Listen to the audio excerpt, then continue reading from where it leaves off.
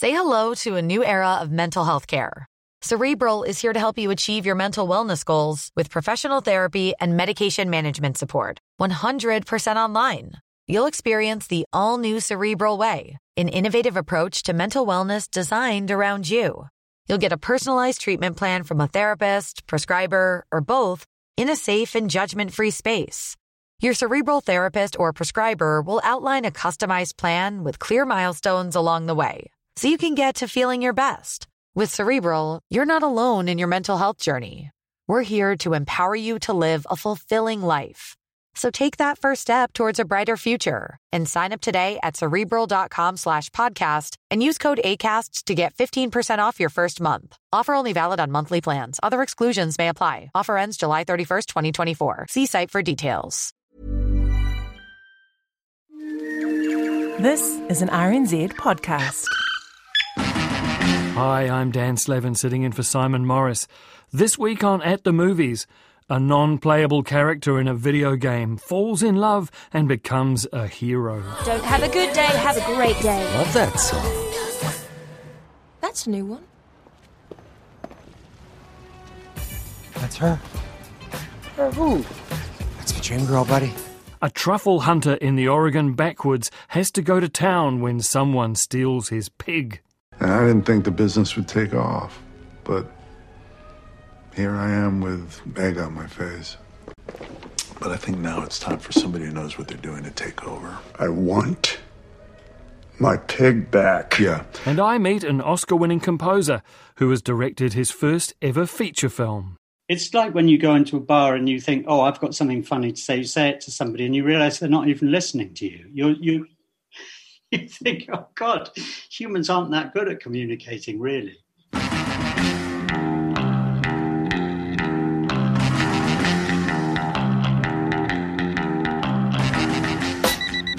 Good morning, Goldie. Front of warm, dry gunfire mixed with late afternoon stabbings. Sunday should be warm and sunny, just a scattering of drive-bys. Great day for the beach, but not Hitman's Beach, which will be mined and sprayed with high-caliber fire. Medium coffee, cream 2 sugars. You know it. Who put a flavor grenade in my mouth? Pull the pin. Thank you for making this with such love. You're welcome. Officer Johnny! Have a good one, guy. Don't have a good day. Have a great day. This is the greatest cup of coffee of all time. I want to write a song about it. I want to dance to that song with my body. I love my life. It's something about finding your lane and just staying in it. That's why they call them comfort zones. They're so damn comfortable. Oh, Joe! Oh, Mondays, am I right, Joe? You said it, guy. Yeah! In more innocent times than these, a trip to the movies of a Friday night was an escape from the troubles of the world, or just an escape from the working week. We would have dinner with our beloved and then wander to the local picture house to watch something that would take our minds off it all. Now, of course, we need that escapism more than ever. But since we tentatively started returning to cinemas last year, Hollywood got very tentative about what it would choose to put in them. Recent blockbusters that have been reviewed here have usually been much delayed and then also released simultaneously to streaming services or video on demand. I'm pleased to report that the Ryan Reynolds comedy Free Guy is only available in cinemas and is a happy reminder of more innocent times. It's proudly unambitious, a feat of entertainment engineering rather than art, totally reliant on the star power of its lead actors, and I loved almost every minute of it, for all of those reasons. Mr. Reynolds plays a video game character, but not one of those protagonists like Wreck-It Ralph or Lara Croft. He plays Guy, a bank teller who works in the background. He's an extra, or as they call them in the video game world, a non-playable character. And in games like Free City, an online environment where players all share the same world, he's usually cannon fodder for frustrated gamers looking to experience a bit of consequence-free lawlessness. But our Guy is a little bit different, and when he curiously puts on a pair of the special sunglasses that actual users wear in the game, he gets to see his world as the outsiders see it, and it is so exciting. Guy has a crush on a female player called Molotov Girl, played by Jodie Comer, the protean young star of Killing Eve. Now, I apologise in advance, but it must be a sign of my advancing age that I spent the entire film thinking I was watching another gifted actress and comedian, Anya Taylor-Joy from The Queen's Gambit. Molotov Girl isn't any old player in the game. She's undercover, looking for the telltale bits of code that will reveal that the game was stolen from her and a colleague, played by Stranger Things' Joe Keery, stolen by the underhanded tech entrepreneur Antoine, played by Taika Waititi. He took their innocent little role-playing environment, a utopian digital Garden of Eden with the promise of a little artificial intelligence, and turned it into a vehicle for violence, criminality, mayhem, and humanity's baser instincts. Like how the peaceful world-building of SimCity eventually turned into Grand Theft Auto and made $1 billion in the process. Nice skin. Thank you. That's sweet. How'd you get it? Well, mostly genetics, I think. I'm pretty lucky. I have naturally dewy skin. Listen up, Neutrogena. You know you can't go around looking like that. The rules are clear. And another thing, you can't hack the NPC avatars. No, sir. It screws up the mission load, and it makes the game look bad. Horrible! Yeah. I got like 5% of that. Lose the skin! How am I supposed to get rid of my skin? Take it off, man. Just take it off. What are you doing? What? Seriously. The whole thing. The face, the outfit, everything. Ditch it. If you don't, we're gonna kill you. Why? And we're gonna keep killing you. Still why? Until we do find out who you are, and then we're gonna ban you for life. No. Okay, I want to comply. I just find the order of those threats very confusing. Somebody's about to get shot. Light him up! At this point in Ryan Reynolds' career, he can do this sort of thing standing on his head. It's all shot in front of a green screen anyway, who would know? His relaxed screen persona, all Canadian good looks, the fact that I keep mistaking him for Paul Rudd, and his little black book of celebrity cameos means that he is box office gold in this constrained age of ours. Dwayne Johnson, Nick Krasinski and Hugh Jackman make vocal appearances, and we're also witness to the return, after a 4-year injury break, by a real-life Channing Tatum, another impossibly sexy and very funny leading man. I hadn't realised how much I've missed him. Again, like so many recent Reynolds star vehicles, he teases his audience, online gamers and Twitch streamers in this case, and their affectations just enough so that they can have the pleasure of being noticed without it going so far that they also feel insulted. I'm not a serious gamer. In fact, I'm a very bad gamer who has conspired to lose at FIFA consistently for over 7 years, still optimistic that the next version is going to be the one that I finally crack. But even I can see that the gamer experience, the addiction, the exploitation, the frustration are all affectionately well presented, along with a few Easter eggs for those that are really in the know.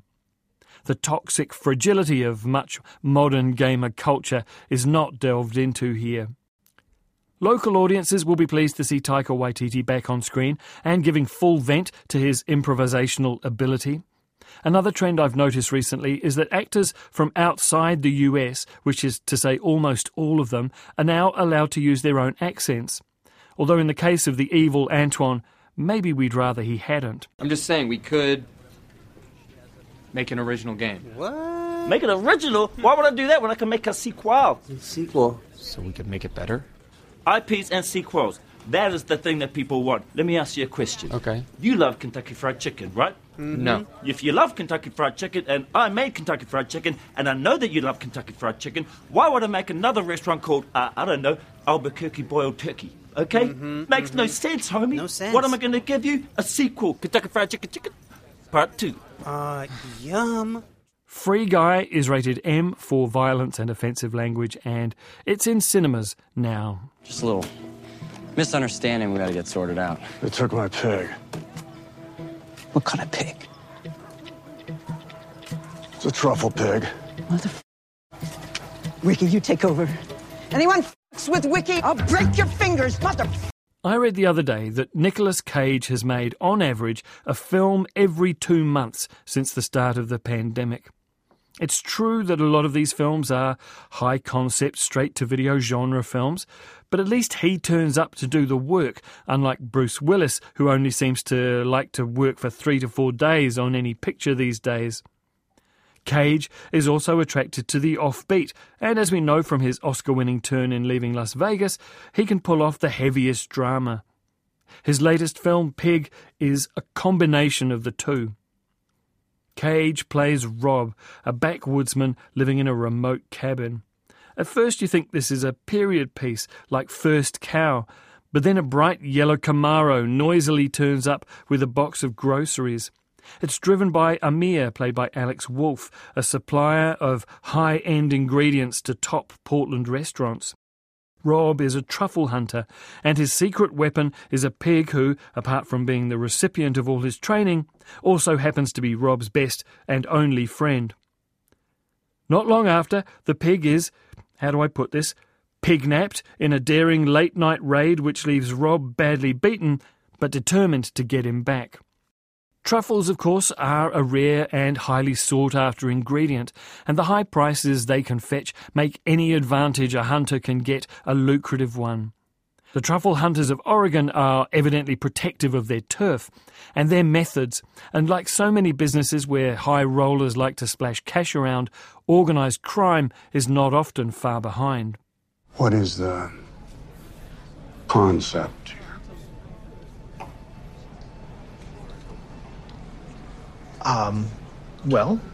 We're interested in taking local ingredients native to this region and just deconstructing them, making the familiar feel foreign, thereby giving us an even greater appreciation of food as a whole. This is the kind of cooking you like? It's cutting edge. It's very exciting. Exciting.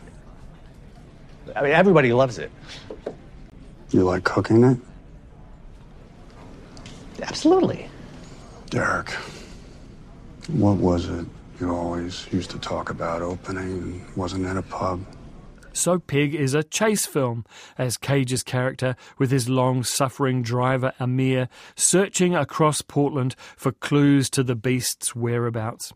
But after a Fight Club-esque scene where I really thought I was going to lose my sympathies for the film, it turns into a meditation on something else entirely. Grief and the way that can devour your present at the same time as it strips you of your past. As we go, we realise that all of the central characters, maybe even the pig itself, who knows, are defined by the loss of a loved one too early.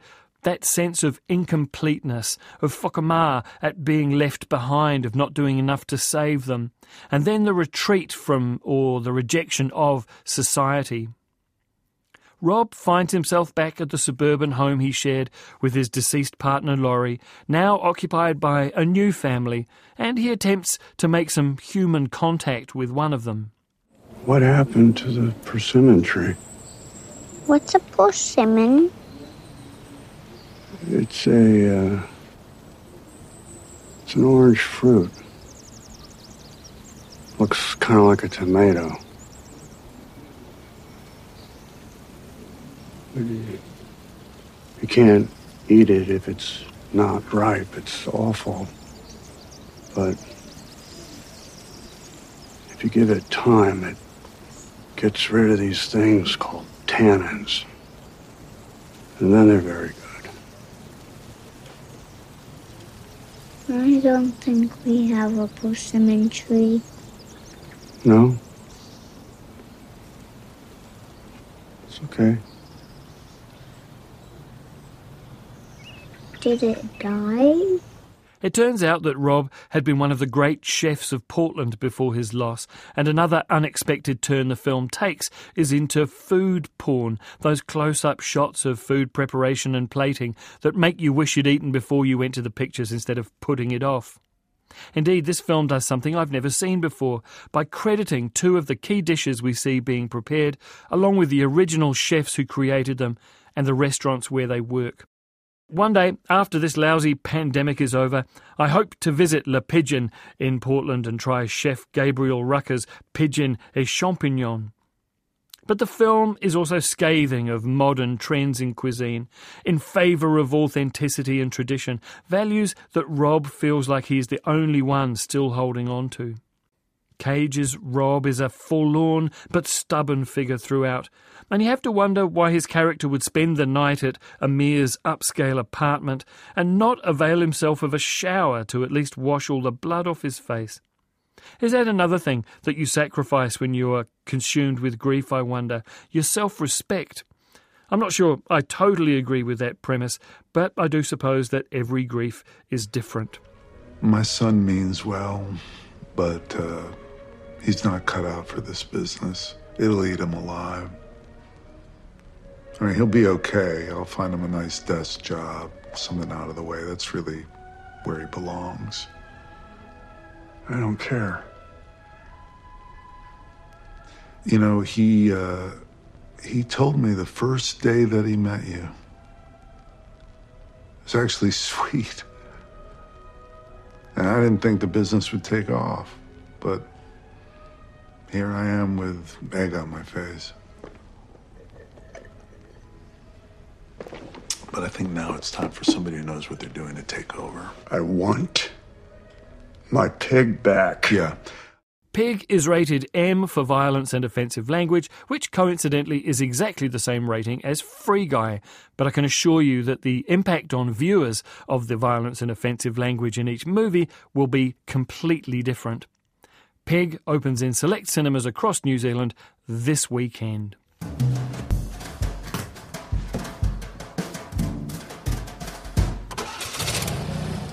Stephen Warbeck won an Oscar in 1998 for his score for Shakespeare in Love, but he's been making music for films and theatre since graduating from university in the 1970s. His screen credits are legion, as they say. Billy Elliot before Elton John turned it into a musical, Captain Corelli's Mandolin, and the Judi Dench and Billy Connolly drama about Queen Victoria, Mrs. Brown. After more than 30 years in the business, Warbeck has made his first film, co-written and directed with John Paul Davidson.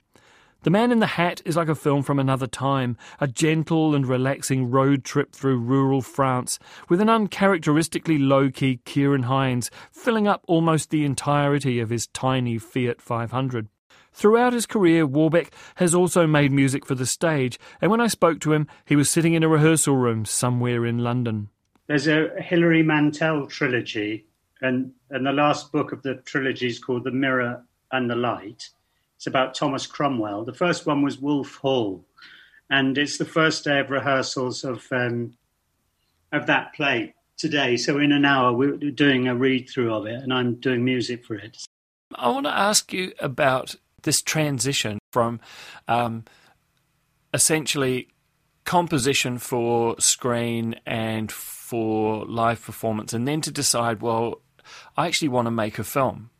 I've sort of always wanted to do it, and I've always liked interfering in all aspects of filmmaking or theatre making. So I don't feel like we should stay just in our compartment. So I feel like we've got something to say about other aspects of it. So it really sprung from that. How long has it been gestating then?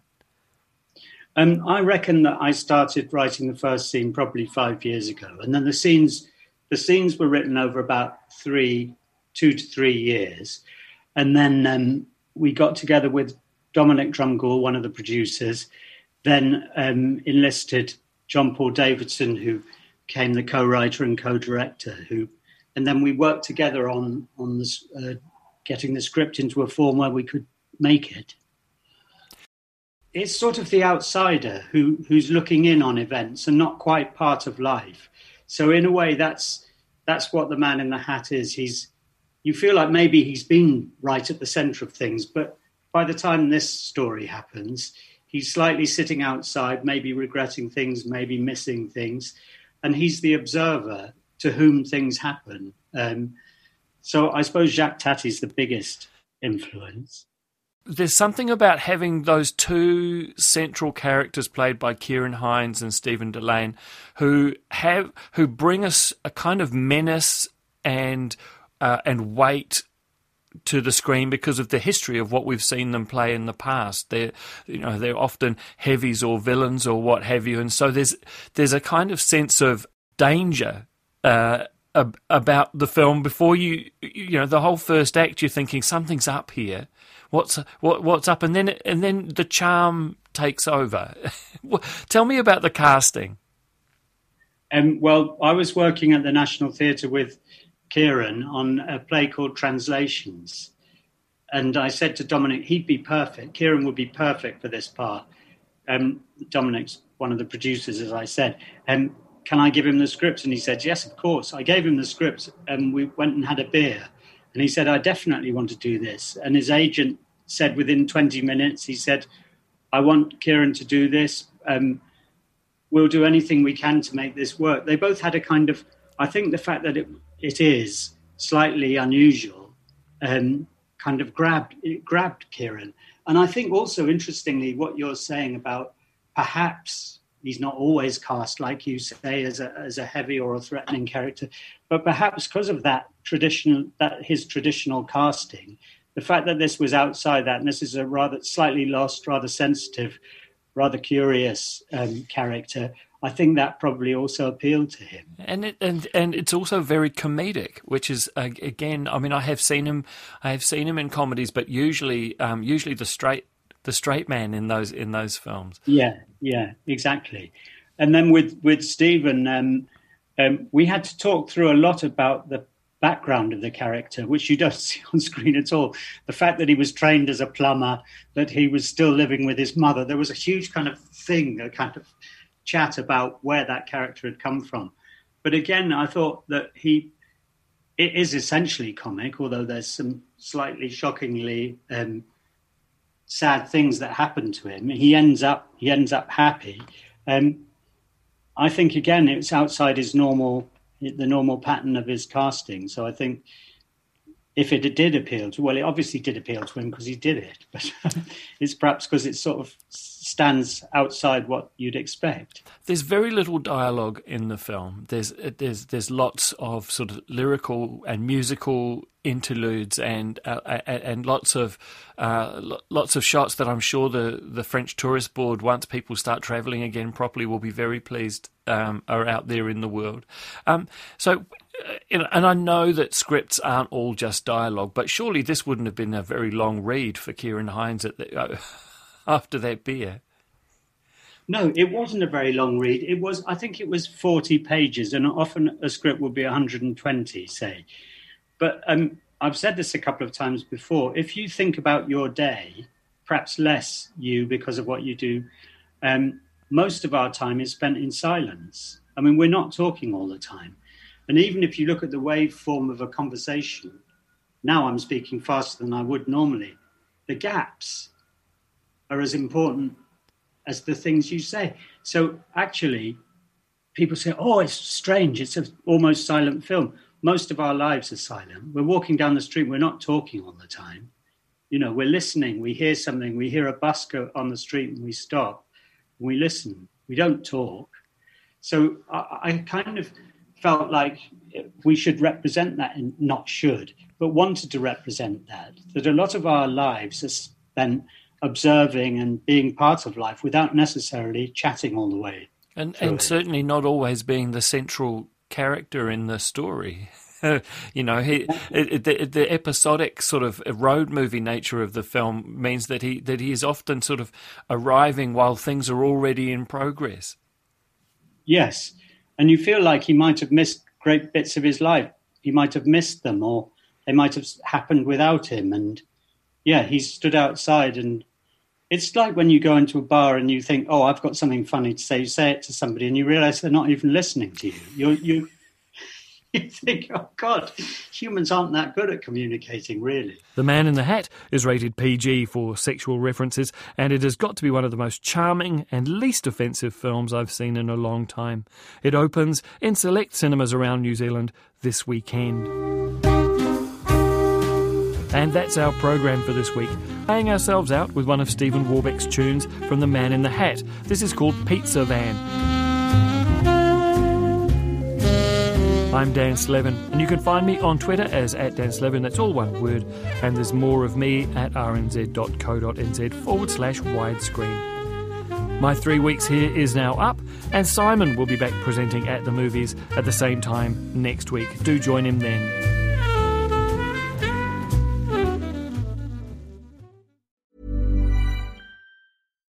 Botox Cosmetic, out of botulinum toxin A, FDA approved for over 20 years. So, talk to your specialist to see if Botox Cosmetic is right for you. For full prescribing information, including boxed warning, visit BotoxCosmetic.com or call 877-351-0300. Remember to ask for Botox Cosmetic by name. To see for yourself and learn more, visit BotoxCosmetic.com. That's BotoxCosmetic.com.